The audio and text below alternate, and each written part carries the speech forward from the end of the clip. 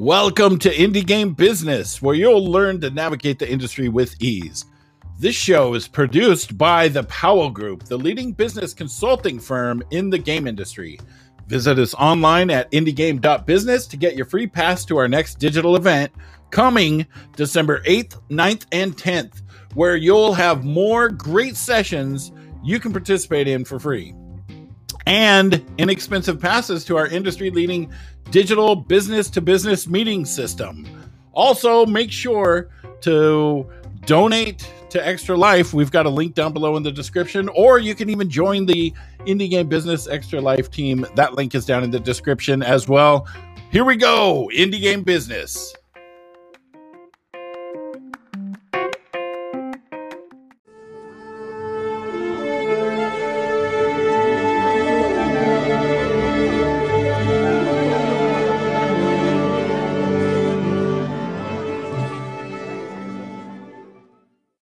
Hey everybody, welcome to the island. We're here with the Indie World Order Con, and we're going to be going through how to find the best strategies, or not how to find, we know how to find them, but what are the best strategies for finding and vetting good partners for your company.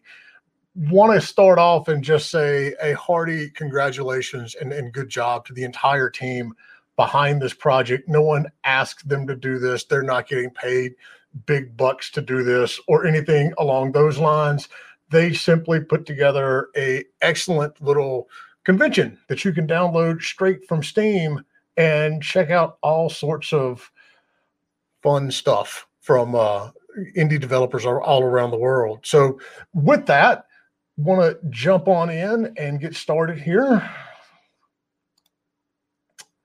on, like I said, how we're going to find the best partners for our company. So, this goes beyond just the normal how to find a publisher talk that we do, because this applies to all sorts of stuff, especially for indie teams, whether you need a music company or an art company or a narrative designer or what have you. This still applies to the publisher side of it and everything, but there's a lot that goes into this outside of that as well. So while I'm getting final geared up on this side, if you've got any questions that you want to ask, feel free at any point during the talk to fire it out there, put it in chat wherever you are, and we'll get it going. So with that, making a quick Discord announcement here.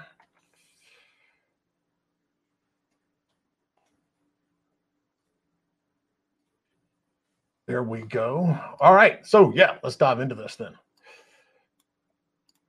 So partnership overview, there's a couple of questions you got to ask yourself first before we dive, or before you start this entire process anyway. One is, do you really need a partner? It just depends on what you want to do. And so we're going to get into all, this is just an overview, but then we're going to go into finding a partner, how to qualify that partner, structuring agreements, and then, tips for managing the relationship all the way through. So first and foremost, do you need one? That comes down to, the goals that you've got for your project. So if we look at the typical indie game development, there are, a couple of points that are the major pillars of the project. You've got to get funded. You've got to have somebody to design this stuff. You've got the core development involved in it. You can't leave out the marketing, because marketing and community building need to be done simultaneously while you're doing the development. Then you've got to worry about distribution and, anything else. Looking at all of these pillars, it's important that you understand your budget and your limits. Full blown having everything budget, unlimited money solves a lot of problems, but none of us really have unlimited money to go in and do that. And understand too, what you're good at, what you want to do, all of that kind of good stuff, because that's a, very important part of the process as well. Twitch isn't agreeing with me this morning. Bear with me one second. We're supposed to be on the IWO channel. There we go. Now we're good to go. Okay. So understanding all of that, how do you go back and find a partner? So one, now you at least know what you need. So, you've got the design taken care of, but you need money, or you've got the money taken care of and the design, and you need somebody to do the marketing. How do we go ahead and start looking for these partners? So first, very simple, you're going to start by building a list of the potential partners. And, this can be done through a CRM solution. This can be done through an Excel sheet. This can be done through Trello or whatever it may be that you use. But you're going to have to build that initial list of partners. Now, that's a little easier these days, given the pandemic and everybody's going digital and working from home. You don't necessarily need to go to, well, you can't really go to trade shows right now. That's part of the problem. But those are typically a good place to find these partners, but we don't have that option right now. When that option comes back, we can look at trade show attendees. But in the meantime, you want to start with, specific sites full of, all of these types of partners that you can find. Gamasutra has them. We are working on one ourselves called GameSentinel.com. You can go ahead and sign. Actually, it's game.sentinel. But anyway, yeah. No, GameSentinel.com. See, I ain't had enough coffee yet this morning. GameSentinel.online. That's where you can go.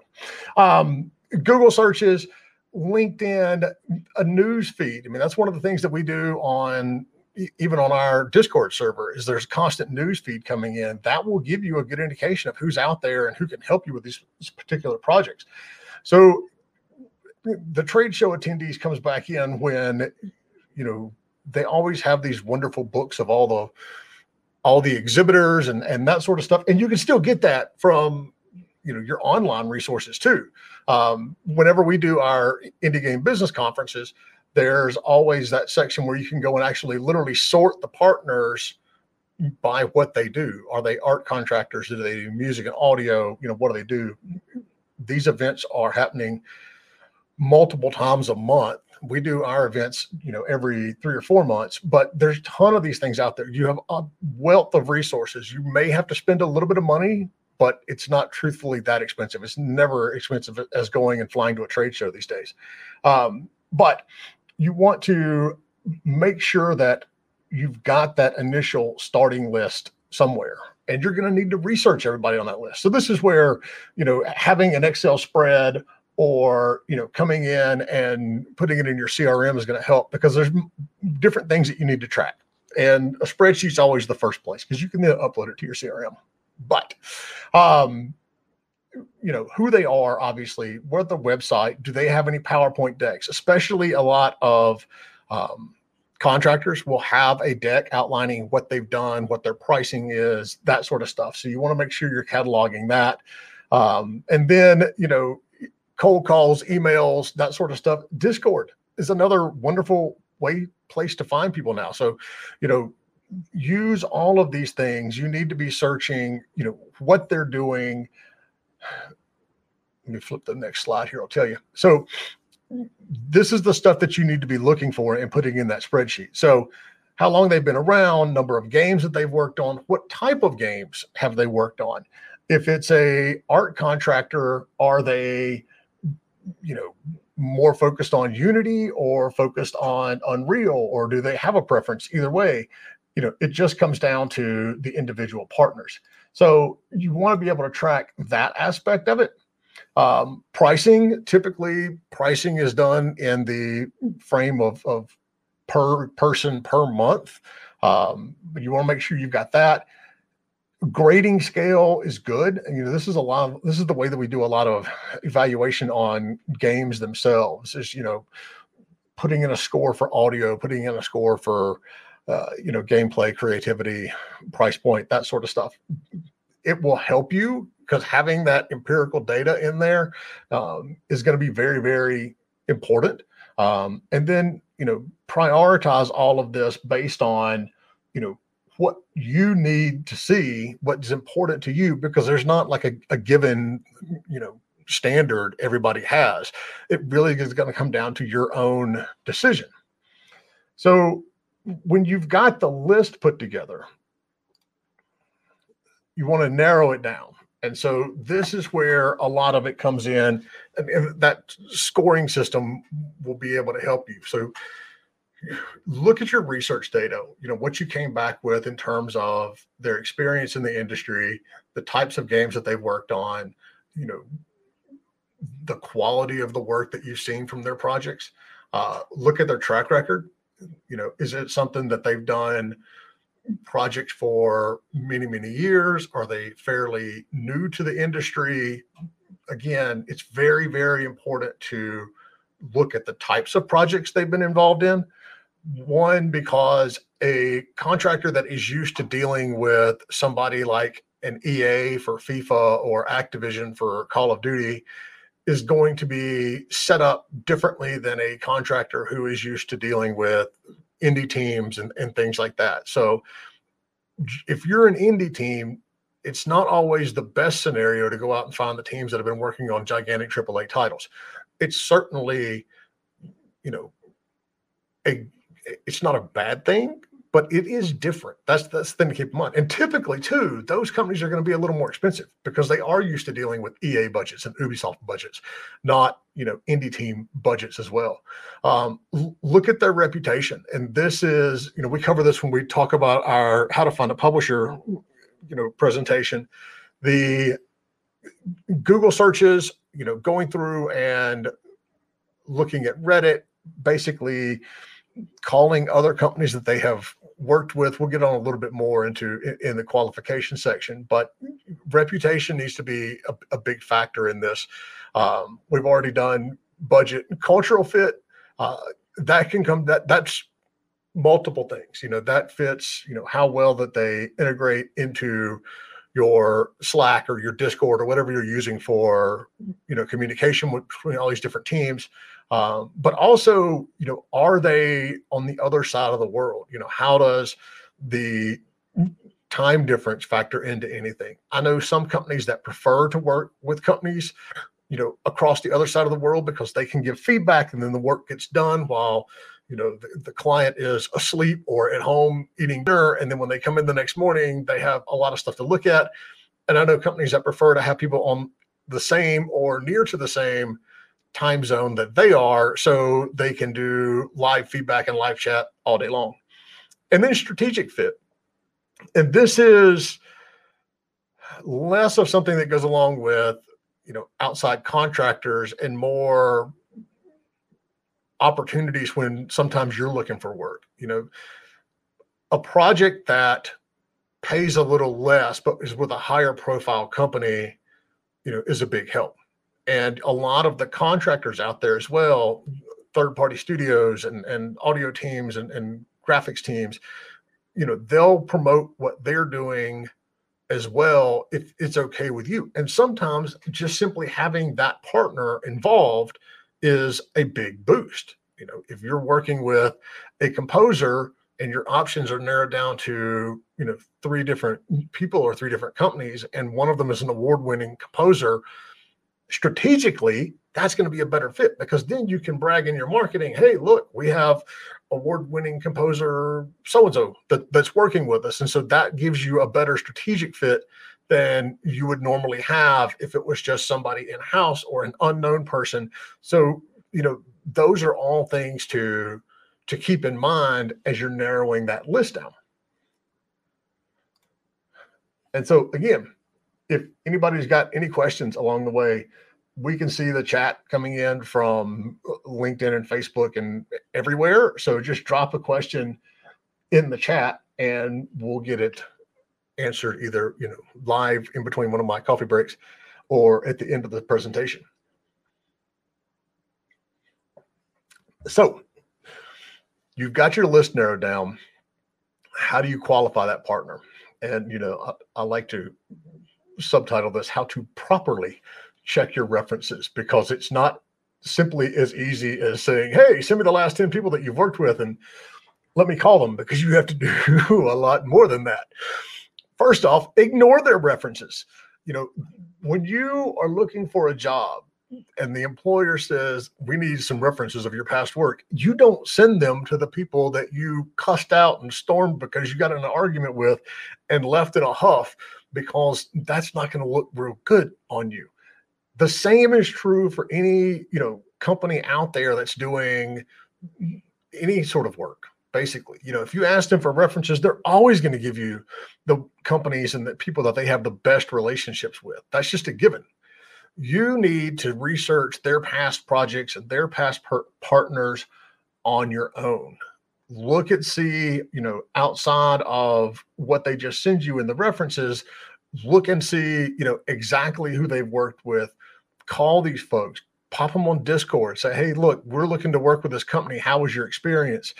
Use LinkedIn to get in there and, find the individuals that are involved, because that's another big part of doing, this research is you have to go deeper than just the company. You want to find out who the specific people were that worked on that project.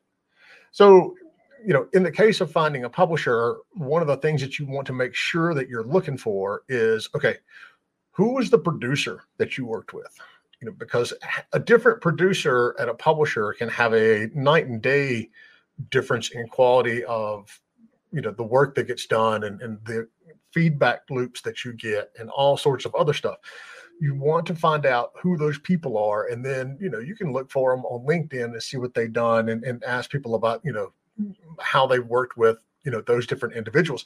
It's also extremely key that you find out exactly who's going to be working on your project if this is a big company, because, we still have issues. I've seen it in my 20 some years of doing this where, you sign up and here's this contractor who's going to do this great development work for you. And they show you all these games that they've done and they're gorgeous. But what happens is that's their A team of developers. And then you sign a contract and you get, paired up with the B team or the C team, and the quality is nowhere near the same thing.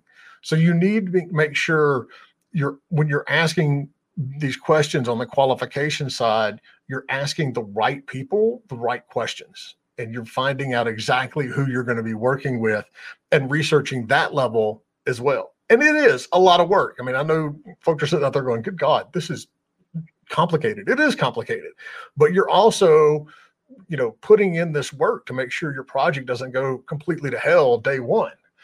So find out what they really did. And we've had folks come to us and say, yeah, I was a designer on blah, blah, blah, AAA game. And we dive into it and look, and it's like, yeah, they were a designer, but they weren't like the designer, or even at the top level, they were designing, specific types of levels for specific types of characters. It's like, yeah, they were technically designing a game, but it wasn't, what we thought they were going to be doing or what they, said they were doing. So, find out how they approach specific problems along the way. Was it a collaborative thing? Did they, sit down and go through the developers? You want to understand what their process is. You want to understand what tools they use. This is what goes back to the whole Unity versus Unreal. Do they work in Maya? Do they work in, what have you? You want to understand exactly what they use so it'll fit into your pipeline.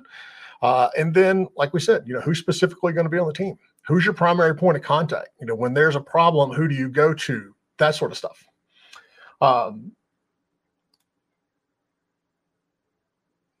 Like we said, when you want to research those individuals, talk to people they've worked with at other companies, but go outside the box too. Talk to other vendors who have worked with them, look at review scores, go to the press. If they worked on a project, look up the reviews on that project. Were there aspects of that game that they were working on that fit well or didn't fit well into what they were doing? Again, if you're looking for an audio person, they may have worked on a AAA game, but if you go look at a lot of the reviews and a lot of the feedback on that project, if some of the negative feedback comes from the audio or the music or, the environmental sounds, whatever it may be, that was a weak point in that project, and you've got a good idea of where that weak point is. But you really need to get in and ask hard questions, not just send these general emails out to people that says, hey, how was it? Because typically when you do that, they're going to go, oh, yeah, it was fine. You're not going to get a lot of feedback, a lot of details. You've got to make sure that you're going through and asking all the right questions in here. So once you've got your, once you understand exactly what you need done, which is the biggest part of it, and then you've gone and researched these companies and you've narrowed it down to one, and you're going to start building a contract, what needs to be in there? Now, the examples that we're going to give now mainly pertain to a developer-publisher relationship, but aspects of this can be used for any sort of partnership agreement, be it a distribution agreement or it's a, community management stuff or art pipeline or what have you. So at a bare minimum, your agreement needs to cover the games, obviously. Is it one game? Is it multiple games? Outline that aspect of it. Does it, include DLC, any post-launch content, that sort of stuff. The platforms that you're going to be publishing on, the languages that you're going to be publishing in. And, this is extremely important because, I'm old. I've been doing this 20 some years. When I first got started in the industry, digital wasn't a thing. We were selling games in boxes on store shelves around the world. And so contracts used to be divvied up and rights used to be divvied up based on, physical boundaries. There was a contract for France, one for Germany, one for the US, one for Japan. Now you see less of that and more of the fact that contracts are bound by language. So you'll have an English language publisher, a Japanese language publisher, that sort of stuff. So make sure that your languages are called out. And when you're looking at platforms, don't just say PC. Say PC covering the following stores. Because if your publishing partner doesn't have a good relationship with Epic, for example, there's no sense in giving them the rights to sell it on the Epic store since they don't have that relationship. Make sure you're very, very clear on the platforms and the stores that go along with those as well. Price, obviously, if it's a publishing deal, you want to look at how much money you're getting up front, whether it's a minimum guarantee or if it's a, development milestone-based agreement, how much you're getting on the back end, how that money is, when you start getting that money on the back end. Are you getting a day one royalty, which is pretty common at this point, in the industry? If you're doing live ops, how much is maintenance per month, that sort of stuff. Be crystal clear on this, because anything that you're not crystal clear on in a contract is going to get ugly down the line. Sorry, I'm just checking out chat, see if there are any questions. All right. So yeah, stores or territories. We have done deals, especially in the last couple of years, where one publisher will have PC rights to, worldwide in English, but another publisher will have PC rights on the following stores in Chinese or Japanese or Russian. Those three markets in general tend to have different distribution channels than you see outside of just typical English language anything. And keep in mind too that Steam is not the only distribution platform out there. There's about a dozen good ones that you need to make sure you're listed on. So if it's a development deal, who owns the IP? Typically, if a publisher is paying for 100% of the development, they're going to want to own IP. But if they're not, then you need to be very careful about what you're giving up on the intellectual property side. Then you want to make sure your milestones or payment triggers are delivered. The difference being milestones are going to be the development points that you need to hit along the way, and don't make them vague. Saying you get $100,000 on beta doesn't do you any good unless you've clearly defined what beta is, what will be included in the game, that sort of stuff. And then net receipts and a revenue share trigger. That's very important because there's a big difference between getting a 50% royalty on a broadly defined definition of net receipts and a 50% royalty on, something that's just taking out platform fees.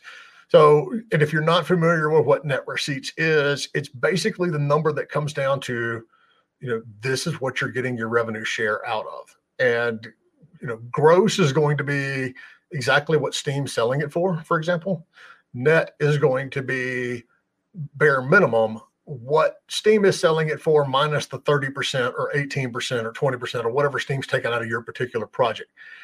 Then publishers may want to deduct a bit more for marketing, but understanding what gets taken out of the revenue before you start getting your piece is a very, very, very important part of all of this.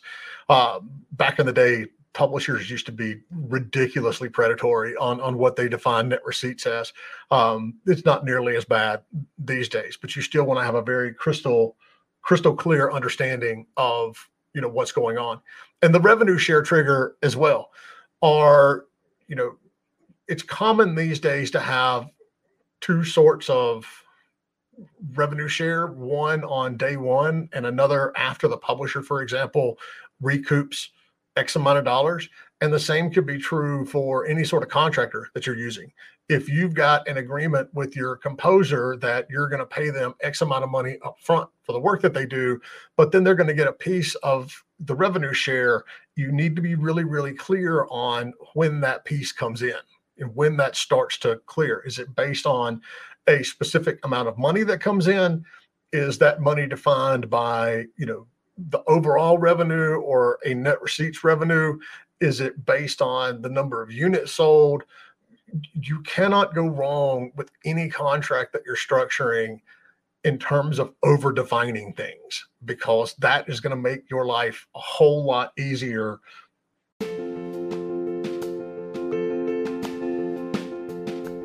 Indie Game Business has one of the longest running digital event series in the gaming industry, with hundreds of publishers, investors, developers, and tech companies to meet with. All the sessions are always free to watch forever, and you can get a free pass to receive all the slide decks from all those speakers.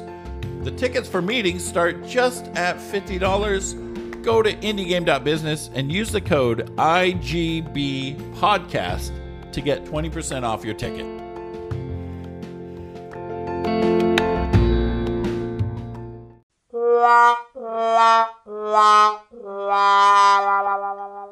Yay!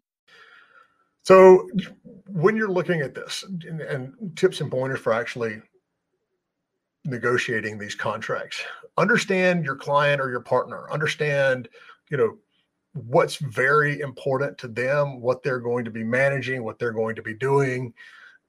Know what is important to them, basically. Define those deliverables, very, very clearly, down to as much minutia as you can put into it. And with a long-term development deal, keep in mind as well that sometimes those milestones are going to change. And so you need to have clauses in that contract on how things are going to be accepted, what the process is for submitting and getting, changes done, all of that sort of stuff. So it's not only that you need to define the deliverables, you need to define how they are going to be, triggered and changed if that needs to happen. Don't hand over rights that aren't going to be used. That's an important one, and one that developers and indie devs in particular tend to gloss over. Like I said earlier, if you've got a good relationship with one of the stores, and Epic is the one that generally comes into play here, but the publisher doesn't, then getting access to Epic, especially if we see developers who already have signed distribution agreements for the Epic store but don't have a publisher yet.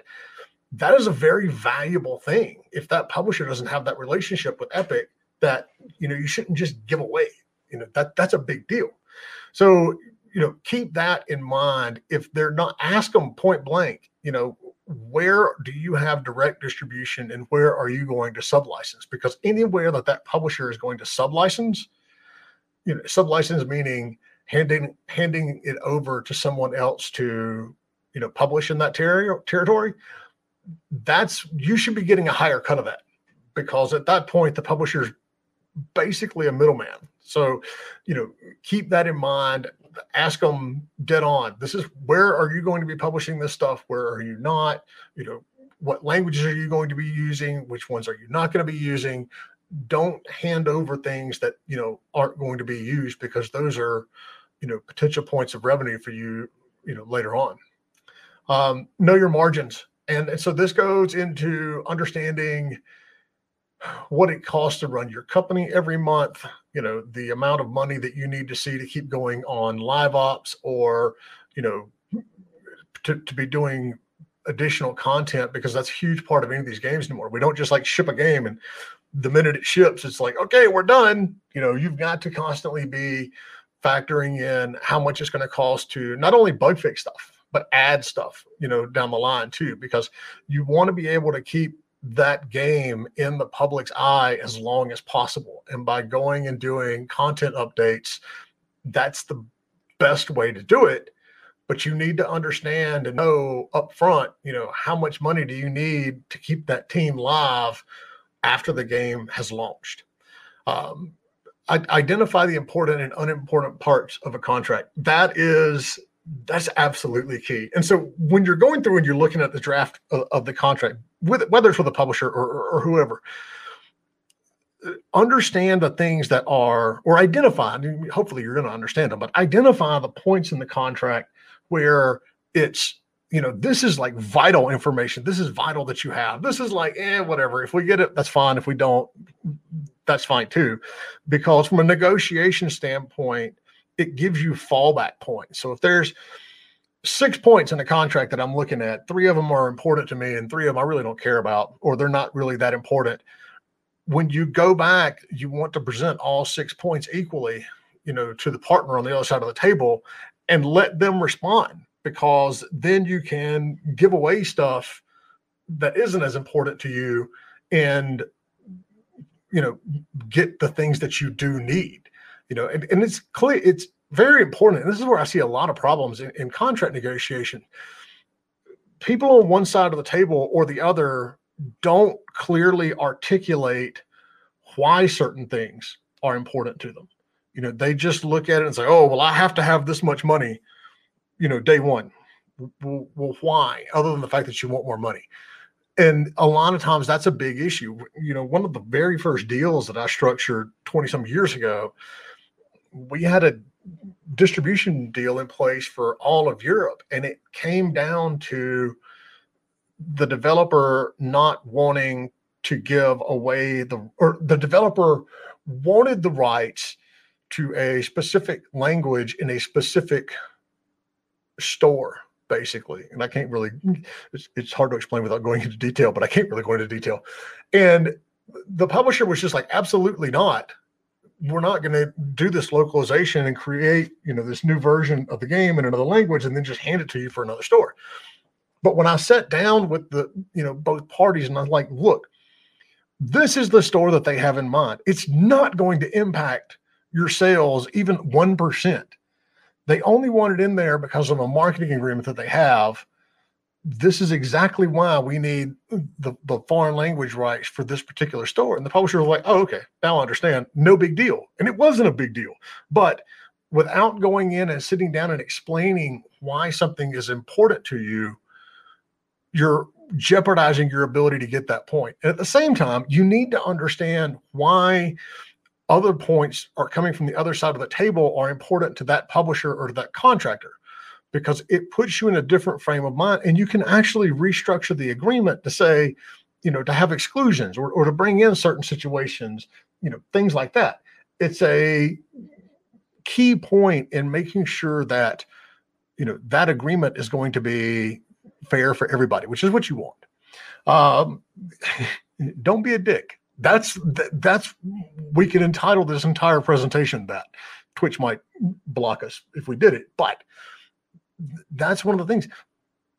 people have always, at the end of the day, you're dealing with a person on the other side. And especially in the last year and a half, we have seen circumstances arise through the pandemic and through all sorts of other stuff where, people may not be as responsive as possible. And, you need to be responsive, but if you're not, or if the other party's not, then you need to be able to understand that, and within reason. Sometimes if people are just slow to make decisions, they're slow to make decisions. But if they're slow to make a decision because they have a family member in the hospital, or because they're having to split their time between the work that they generally do and, educating their child at home because the schools aren't open, keep that in mind.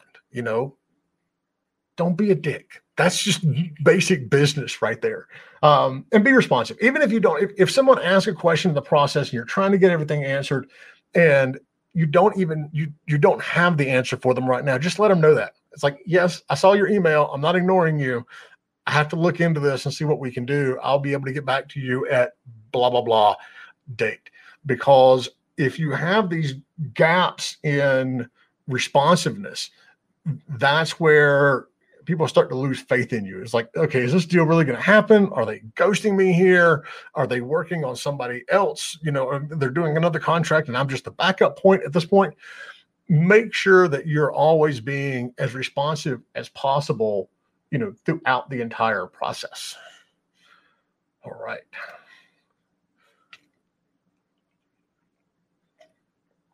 So once you've got your agreement signed, that's only like half the battle. Now you've got to manage this partnership.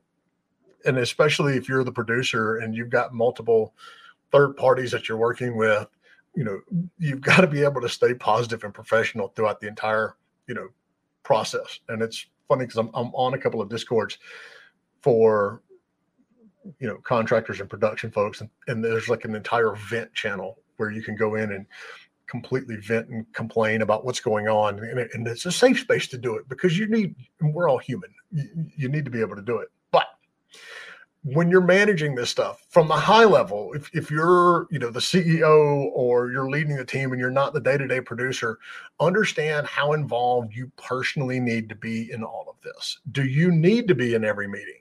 And if you are in every meeting, are you hamstringing the potential success of your project lead by constantly hovering over them? Because that's just basically going to deteriorate their faith in you and it's going to have repercussions down the line. But so understand exactly how involved you need to be. And this is part of the very first step that we talked about on what your strengths and weaknesses are.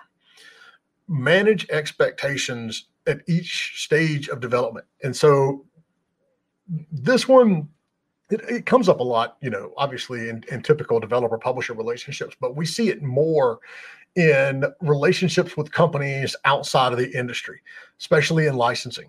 I had a client years ago who, we were working on a project for a major celebrity but they weren't familiar with the game industry in general. And so their rep completely exploded and blew up at the first concept, art drawings of what we had the levels laid out to be in the environments. And they were like, horrible, and this sucks, and I can't believe this is what you're sending over, and blah, blah. And I was like, what in the hell? And we talked about it, and they were upset because the colors of the buildings and the UI did not reflect the colors of the brand. And I'm like, that is a situation where, the partner did not understand development. No, that first playable is not going to look like a finished game. No, the colors may not be perfect to exactly what you want in the concept art, but that's an easy change. This isn't being able to articulate how your game is being developed, especially when you're dealing with a licensor, is very much going to, affect the feedback that you get. Because at that stage, you're not looking for feedback on exactly what the color palette needs to be. I mean, you are to an extent, but that's not the important part. The important part is, are the aesthetics right?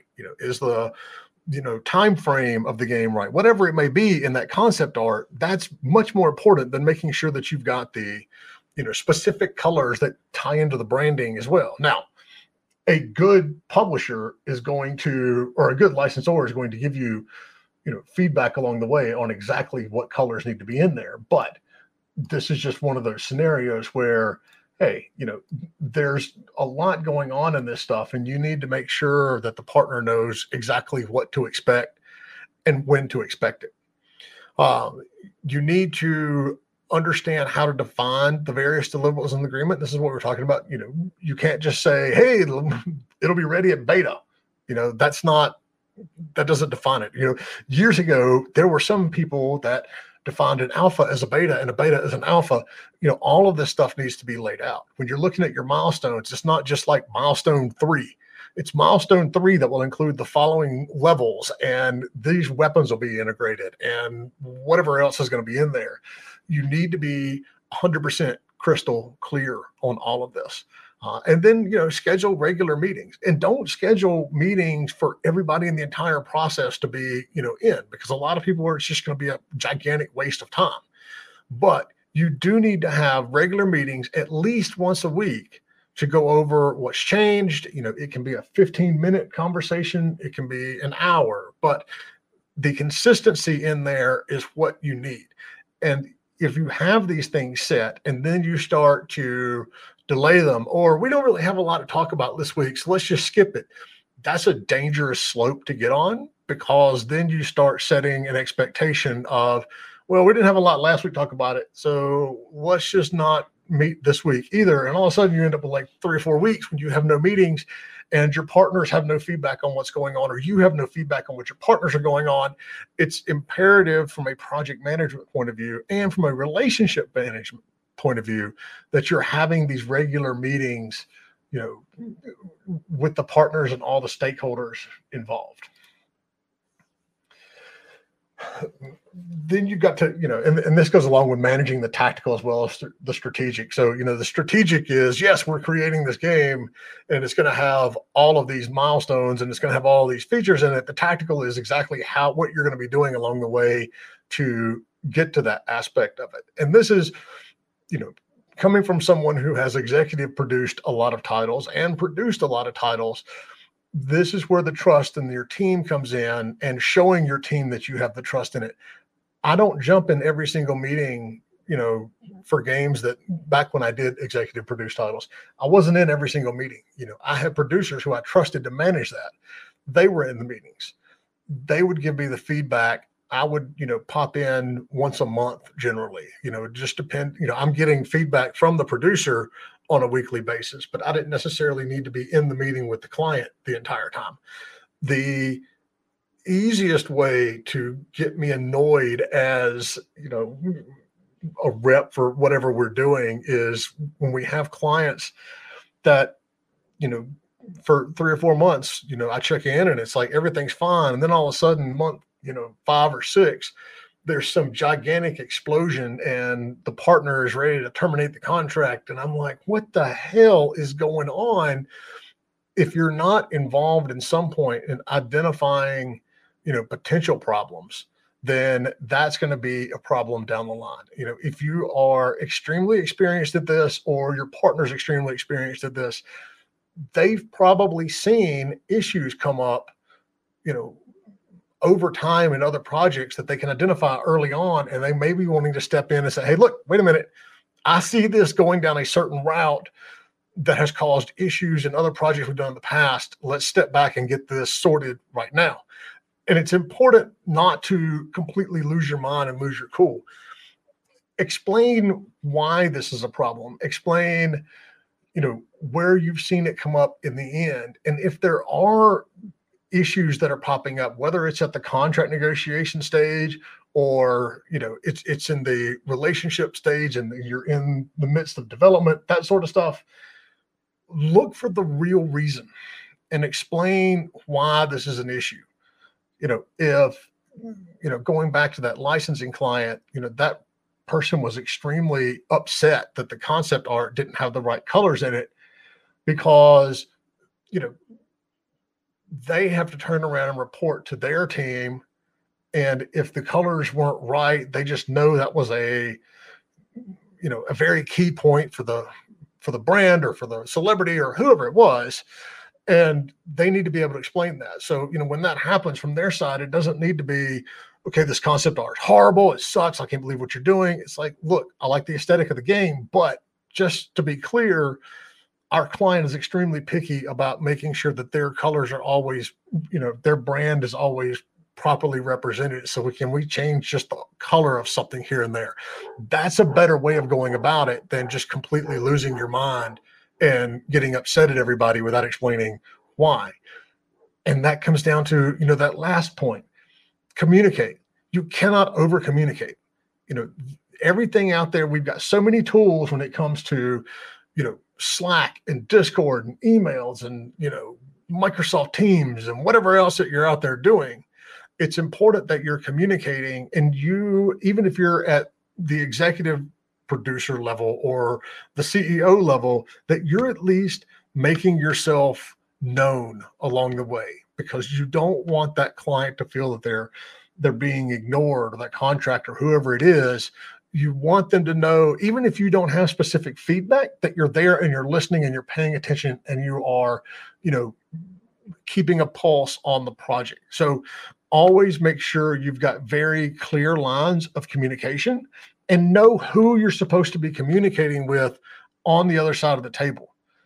If there is a specific person who is handling design, don't be sending design issues to somebody completely different, because you actually have the potential of throwing a wrench in, the hierarchy and the structure of that other company when you do this. Make sure you're communicating well, and make sure you're communicating with the right people along the way as well. So we're ramping down towards the end here. How are you going to bring this all together and do it in less than 20 hours a day? Because, we all have other things that we'd rather be doing. So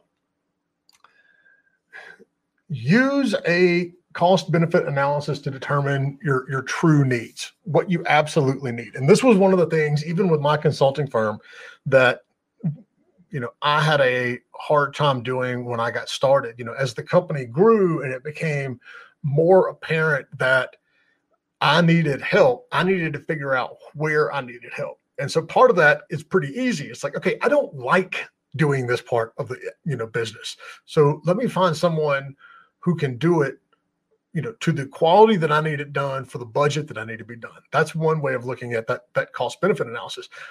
Another way is to look at the amount of time you're actually spending on something. And that's hard to figure out until you actually start tracking data. So we use Toggle. When I'm trying to figure this stuff out and I'm working on a new type of client or a new type of project, I need to know, okay, how long is it taking me to go and find the right publisher, in our list for a VR game on mobile, all of this sort of stuff. If you use a tool like that to get a good understanding of exactly how much time you're spending on it, what you're going to find is you may be spending a ton of your time doing something that it would be much easier and cheaper to have someone else do for you.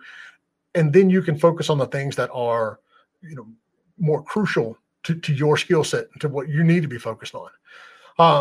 Find, your true needs to define your target. You can't, just go out and say, okay, listen, just manage our social media. It's not going to work. You need to be able to say, okay, look, here is our social media. This is what we feel needs to be done. Here are the tasks. Here are the expectations. You have to be able to, define it for everybody, or everybody's going to get lost. It's the whole, if no one is in charge, if everyone is in charge, no one's in charge type thing. Use your task list breakdown from your partner, to define the deliverables. And so I'm a big fan, especially when you're running a small company in this industry, of no wasted space. So when we're talking to potential clients, the presentation deal points and milestones that we use for a proposal are literally the same ones that we put in a contract. That way it's crystal clear all the way through, and there's no ambiguity, anywhere along the line. So use that to define the deliverables, and then take it a next step further and use the deliverables to find the contract terms. That way, again, you've got clear messaging all the way through. You understand what needs to be done. You understand how it needs to be done. And you're working through that, from the initial proposal all the way through to the final contract. Sorry, coffee. Use your terms, deliverables, and milestones to define the project task and goals as well. So once the contract is signed, what we typically do is pull those deliverables out of the contract, put them into our project management system, and we break those down further to help manage the team and tasks and everything needs to be done. Again, you're keeping everything consistent. And if you do that, you stand a much less risk of something falling through the cracks and not getting done because you're tracking it the entire way. And then finally, check them off, make sure they get done. So that covers the very high level of what you need to do. Any questions, pop them out in chat and I will answer them. Let me scroll through here real quick, see if there's anything that popped up so far. All right, cool. Anyway, all right, so lots of links. Our consulting firm, it's www.powellgroupconsulting.com. Then we have our Indie Game Business Initiative, where we basically set out to teach developers a lot about the business, the licensing, the marketing, and a bit about the production side of the industry, because quite frankly, there's not a lot of places to learn about it. So our Discord is simply discord.gg/indiegamebusiness. There are over 2,500 other developers and publishers and marketing teams that are on that site. Very helpful, awesome community. I love my folks. Every week we do a podcast. You can find us on Anchor FM at Indie Game Business, or you can simply look for Indie Game Business. We're on like 11 or 12 different platforms at this point in time. We do our digital conferences. It's completely 100% free to come and listen to all the lectures, and all the lectures are on our YouTube page as well. And then if you want to do business meetings, we work with Meet to Match, and we got very cheap tickets along those lines. Importantly, for IWOCon, and again, congratulations. I mean, I really can't say how important it is, how cool it is that, the group from Indie World Order came and put this thing together. Keep in mind, I saw one Steam review and they're like, well, the latency and blah, blah, blah. I was like, look, nobody's paying them to do this. They're doing this out of the kindness of their heart. We sponsored them because I thought it was a fantastic thing that they're doing. But, just go, and it's on Steam. Just look up IWOCon and download it. It's wander through the hall. We have a booth. It's very cool. But more importantly, if you go to powellgroupconsulting.com/IWOCon-offer, you can get our full complete list of 600 some publishers in the industry. And we've got exclusive discounts for you, not only to our virtual conferences, but to the Workshop Plus series that we've got going on, which is master classes that you can actually afford. So our masterclass tickets are only $250. And if for every ticket sold, we actually donate a ticket to, underrepresented developers who couldn't afford one. Otherwise, it's a very, very cool, program. And we've got some excellent talks coming up. I think our next one is Heather Chandler, who is going to be doing one on how to launch your game, on multiple platforms. And Heather knows her stuff. She's been doing this longer than I have. And she was the former senior producer on Fortnite. So she's got some really, really good credentials in there. And then we've got a developer support program as well. If you need help finding a publisher, if you need help finding more contract work, please reach out. And if you have questions, there's my email address, j@powellgroupconsulting.com. And you can, or hit me on the Discord, either one. I'm very easy to find. But yes, I think that's it for today. You all take care, enjoy, and we'll be talking to you soon. Bye.